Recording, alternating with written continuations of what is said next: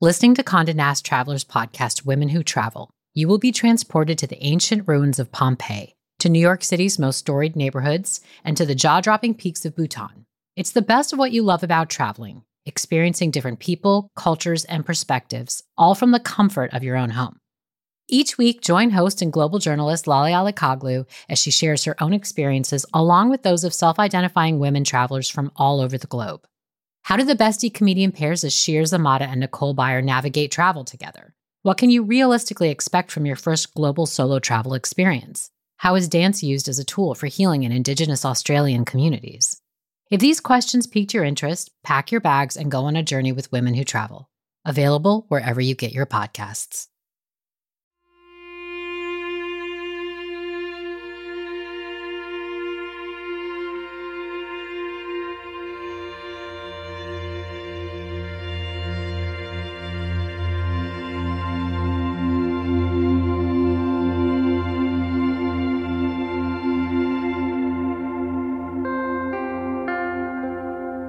My dad busts his ass driving long shifts and commuting, so he's not home much. Growing up, we watched Dog Day Afternoon together so many times I lose count. That's him at his happiest. One day, when I was about 13, after Dad's been driving his bus in the Bronx, he bursts in the front door, out of his mind excited. I might be in a movie, or at least my bus might be. Turns out he sees a movie getting shot on his route. It's a movie called Fort Apache, The Bronx, starring Paul Newman, and he drives by the actual camera. Maybe they can see his bus too. That night, there's this lightness in him, this energy. Not long after, he tries out for his first community theater production, and he gets in. It's a courtroom drama, and he plays the court clerk. There are a lot of nights when he gets home from a 12-hour shift, changes out of his uniform, and heads right back out to rehearsal. I am very proud watching him, amazed at his courage. Maybe that's why he doesn't stand in my way on that breezy and sunny September day.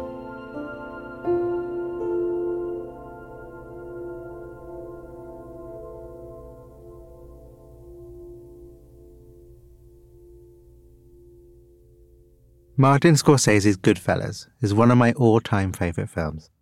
And if I'm being honest, I was probably a bit too young when I first watched it. But hey, what you gonna do? So, I'm pretty excited that today's story is from Michael Imperioli, who in his 20s played the ill-fated Spider. However, he's probably best known for his Emmy Award-winning portrayal of Christopher Moltisanti in HBO's The Sopranos, on which he is also a writer. In today's meditative story, we learn how Michael makes a difficult, life-changing decision that his father is surprisingly supportive of, for reasons that only become clear much later. In this series, we combine immersive first-person stories and breathtaking music with the science-backed benefits of mindfulness practice. From Wait What, this is Meditative Story. I'm Rohan, and I'll be your guide.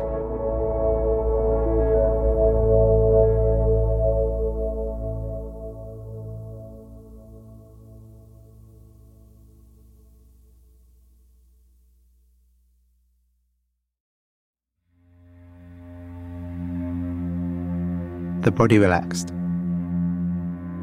The body breathing. Your senses open. Your mind open. Meeting the world.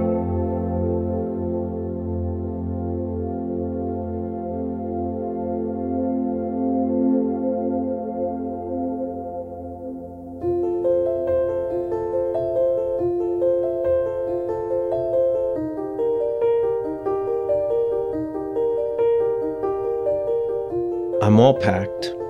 Everything's in suitcases and duffel bags.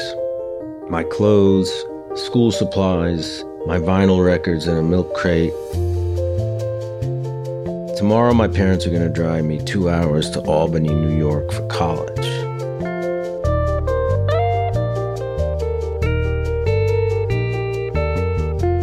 But I don't want to go. I was at SUNY Albany, the state university, earlier this summer for orientation, but it feels like a continuation of high school, just without parents around. I tell people I'm planning to study pre-med. All summer I have a hard time just getting out of bed in the morning. I lock myself in my room and listen to the same Queen album over and over.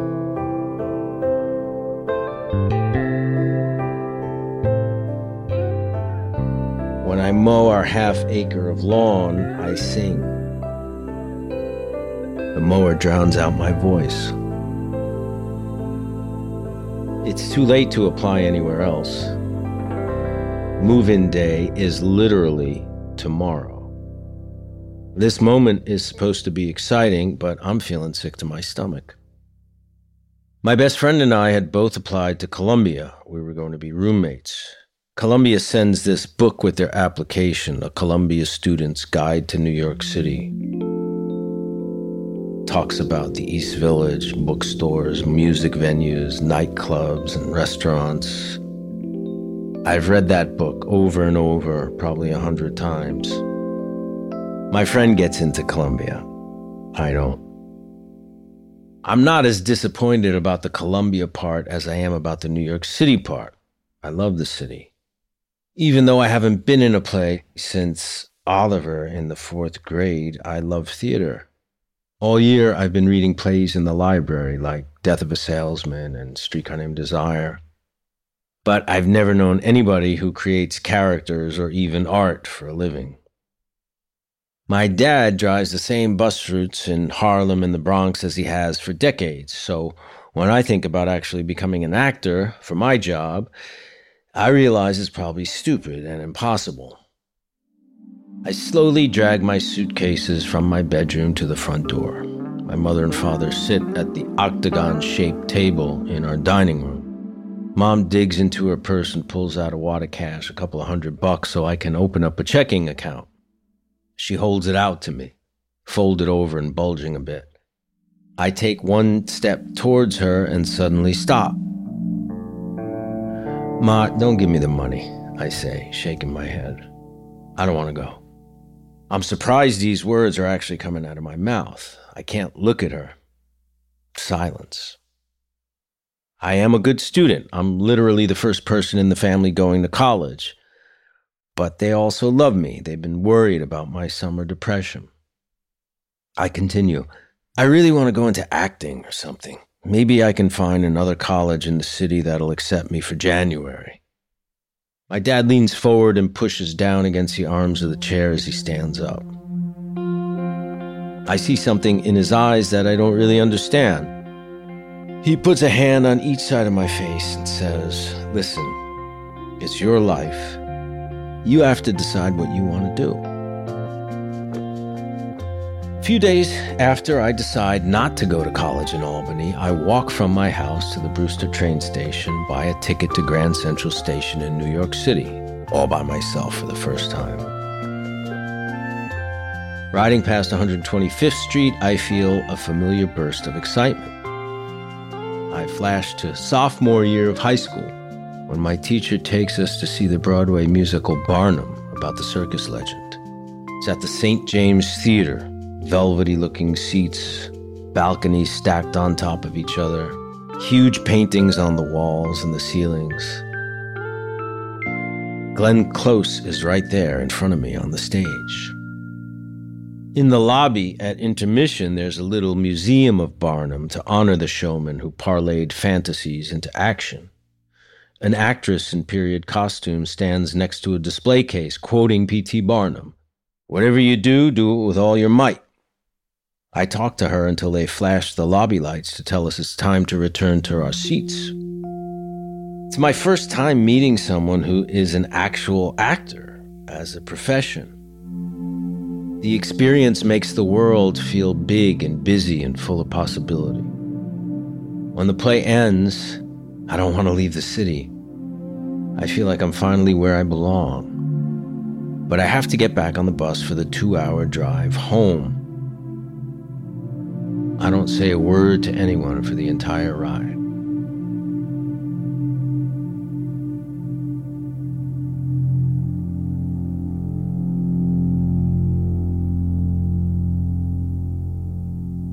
let's sit with Michael, sensitive to the vibrations of the bus moving through his body, sensitive also to the more subtle vibrations of insight. Feel whatever vibrations are here for you.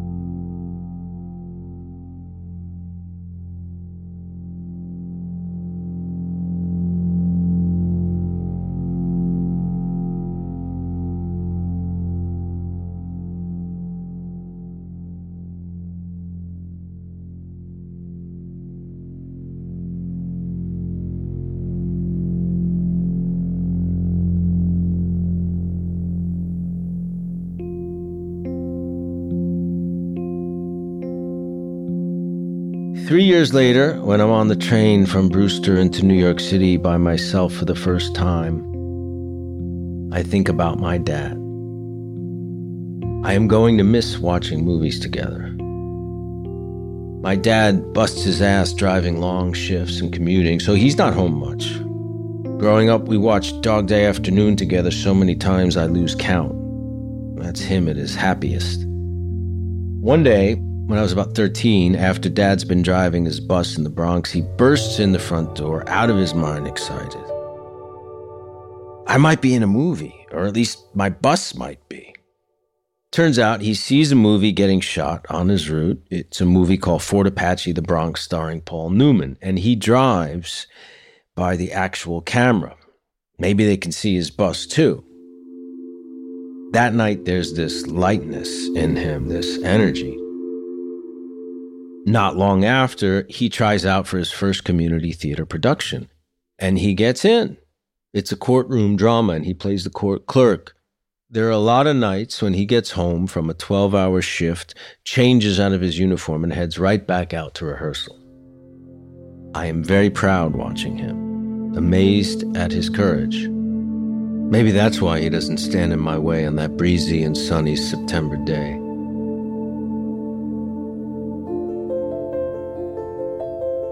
When the train arrives at Grand Central, I walk out onto 42nd Street and then up 5th Avenue. People slide past me from so many different ethnicities, far more than I am used to seeing. I crane my neck to see the soaring twin peaks of St. Patrick's Cathedral. There's a towering, glitzy high-rise that looks like it just went up yesterday. On 57th Street, I see a glass-fronted restaurant called New York Delicatessen. It smells like coffee and onions. I order a piled-high pastrami sandwich. I keep walking west, and I make my way to the Fordham University campus by Lincoln Center. I walk in through heavy brass doors and get a brochure. It's too late to enroll there, even for the January semester. I go down the stairs into the warm draft of the subway, push my way through the turnstile, and hop on a 1 train heading downtown. It smells like brakes. The entire car is covered with graffiti, inside and out. I am definitely not in Brewster anymore. I get off at Christopher Street and walk a few blocks through Greenwich Village. In Washington Square Park, I hear the shouts of a soccer game and the leather-on-leather slap of a ball being kicked. It's a pickup game, mostly Jamaicans. I watch for a minute, then set down my bag, take off my jacket, and join in. After tiring myself out, I find the official NYU admissions building. It's too late to enroll there, too. And I begin to walk back uptown, turning left and right to explore. I have this overpowering sense as I walk among the street hawkers and the t-shirt shops that I'm home here. It feels like a place where I could never get bored. Along 14th Street, I see a street called Irving Place. I walk half a block, and suddenly I see this red brick building with a big flag, Lee Strasberg Theater Institute. It's a famous method acting studio, but I had no idea it was there. I don't even know where the hell I am, but I walk in. The man behind the desk tells me they're accepting new students, so I sign myself up for an interview and they let me in.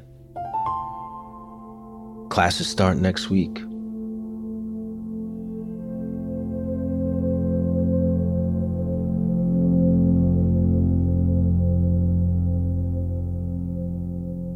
You may know that Lee Strasberg is one of the central figures in the development of method acting. And one of the key elements is the release of tension, based on Strasberg's belief that actors need to be a blank slate before they can truly embody the life of another person. So take some time now to practice that. Knowing where you're storing tension in your body right now and inviting it to release.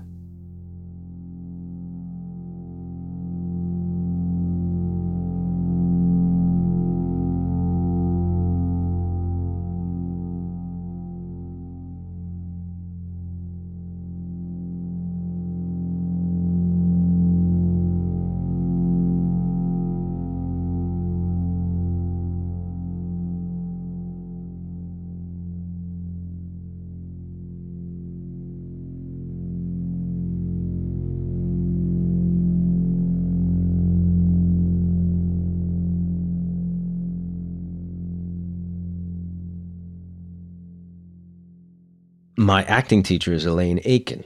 She's in her late 50s or early 60s. There's something very regal about her. Her blonde hair in an updo, and she has that starlet posture.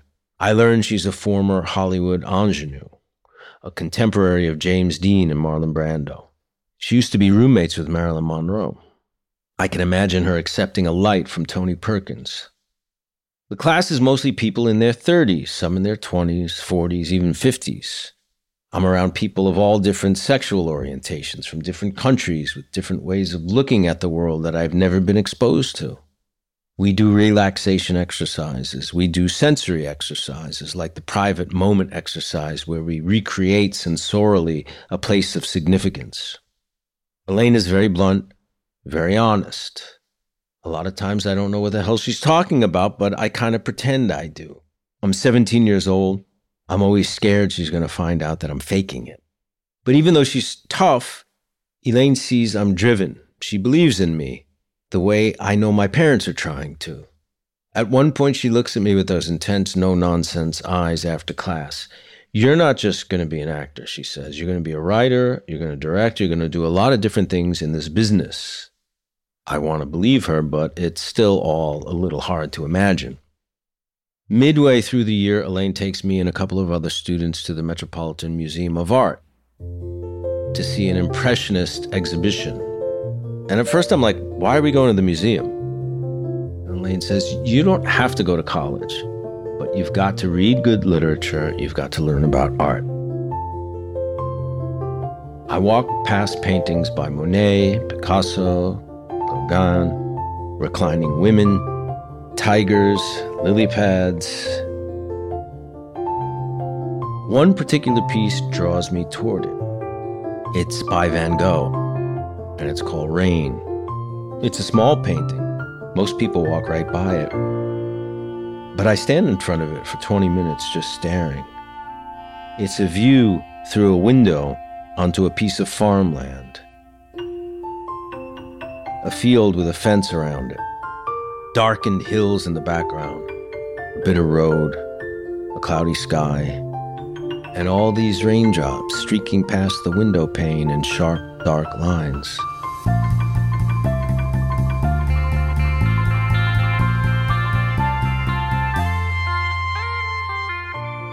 The painting feels like a window into Van Gogh's psyche. I picture him with his palette and his brushes and canvas painting a field in the rain. He captures his struggle with mental illness in brushstrokes and color. It hits me in a very clear way, in a way I haven't experienced before. I get it. I get why Elaine brought us here. For the first time, I see that powerful art comes from a sense of compassion for the frailty and the faults of being human. We're all hurting. and we're all trying to share our struggles with each other. I think about my dad again. It's the middle of his shift at work right now. He can't spend a whole afternoon wandering around an art museum. He doesn't have the time to stare at a single painting and let it really sink in. But he has the same drive to express himself that I do, that Van Gogh did. When I'm 22 and working in a chili restaurant in Tribeca, I get to produce my first play in New York. My father has been coming into the city sometimes to watch me perform, and now I get to cast him in a small part. It's an Arthur Miller one-act set in France during World War II with a group of men arrested and unsure of what's going to happen to them. My dad shows up to every rehearsal early after working a full shift on the bus. He goes deep into his character's motivations, even though he's only got a handful of lines. He lets himself be vulnerable and honest. And even though he doesn't have a lead role, I can't take my eyes off him when he's on stage. When I was 17, it took a lot of courage to come to New York without a plan. But watching my dad, I imagine what it's like to be a bus driver in your 50s with no theater training and stepping out in front of an audience night after night. I think about how hard it must be to trust and collaborate with a bunch of 20-somethings who don't really know what they're doing. So yes, it took courage for me to ditch the college plan, but it also took courage for my dad to let me.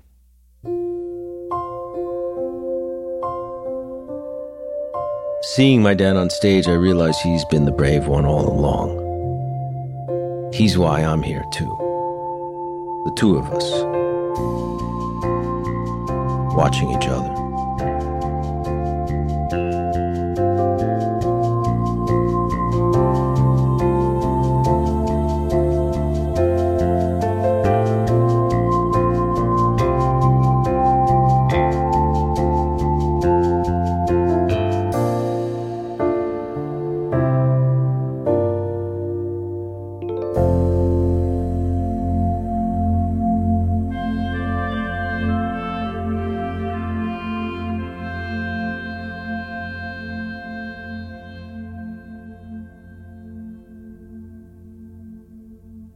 Thank you, Michael.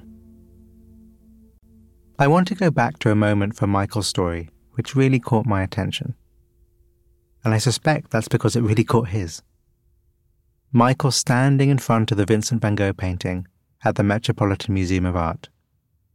If the painting that so captured him is the one I think it is, then its permanent home is the Philadelphia Museum of Art, but it spent time in the mid-80s on tour in New York, where Michael saw it. It is as Michael describes it so well. Farmland, driving rain, the fenced-in field, the hint of freedom on the distant hills. Van Gogh painted it in the last year of his life while a voluntary patient in a hospital just northwest of Marseille. In many ways, it's an expression of his state at the time. So, take a few breaths. Remember the importance of the clean slate in Michael's training, and release any tension that's here. Notice it. Name it. Let it go. Tight shoulders. I know you. I'm letting you go. Jaw. I feel you holding there. I'm letting you go. Chest. Belly. Softening you too. Letting you go. Breathing soft and open. Refreshing. Clean slate. And if you'd like to actually pause the podcast and look at a picture of Rain by Van Gogh, I invite you to do that. Or just as fun, imagine it based on Michael's words. It's a view through a window onto a piece of farmland, a field with a fence around it, darkened hills in the background, a bit of road, a cloudy sky, and all these raindrops streaking past the window pane in sharp, dark lines. And in that moment, Michael is Vincent, looking out that window. Can you feel that? Get even the tiniest sense of that.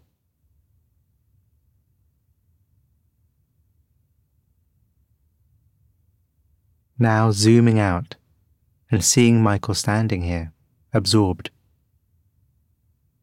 Standing here for 20 minutes, no time at all from his perspective. Echoes of Siri Husvet's meditative story back from season 1, if you remember it. Absorbed. Alive. What is here for you that invites absorption? A sensation, memory, something you can lose yourself in. Trust your instinct and let your attention settle here. Enjoying it. Joying it in.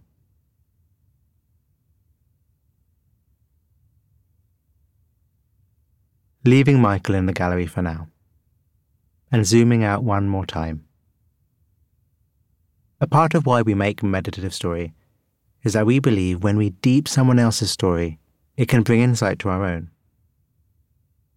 So let's catalyze that process by bringing to mind the part of Michael's story that resonated the most with you. No rush. Just flick back to what you remember of the story and recall the scene or feeling that is most present with you now.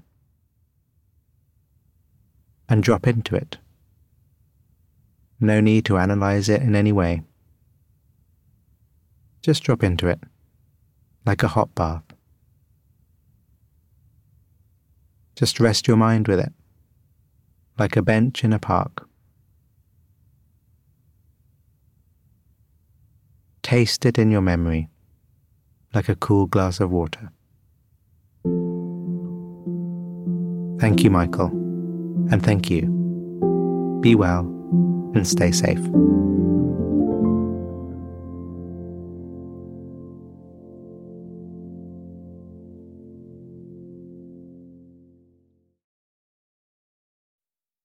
On behalf of the team at Meditative Story, thank you for spending time with us today. We love creating the show for you. And if the show serves you in a meaningful way, we'd love to hear from you. Would you take a minute right now to write us a review in your podcast app? When you leave a review, it really inspires our team, and we're a group who derive so much energy from understanding how Meditative Story impacts you. It's also a way for you to pay it forward by helping others discover the show. So if leaving a review speaks to you today, we'd really appreciate it.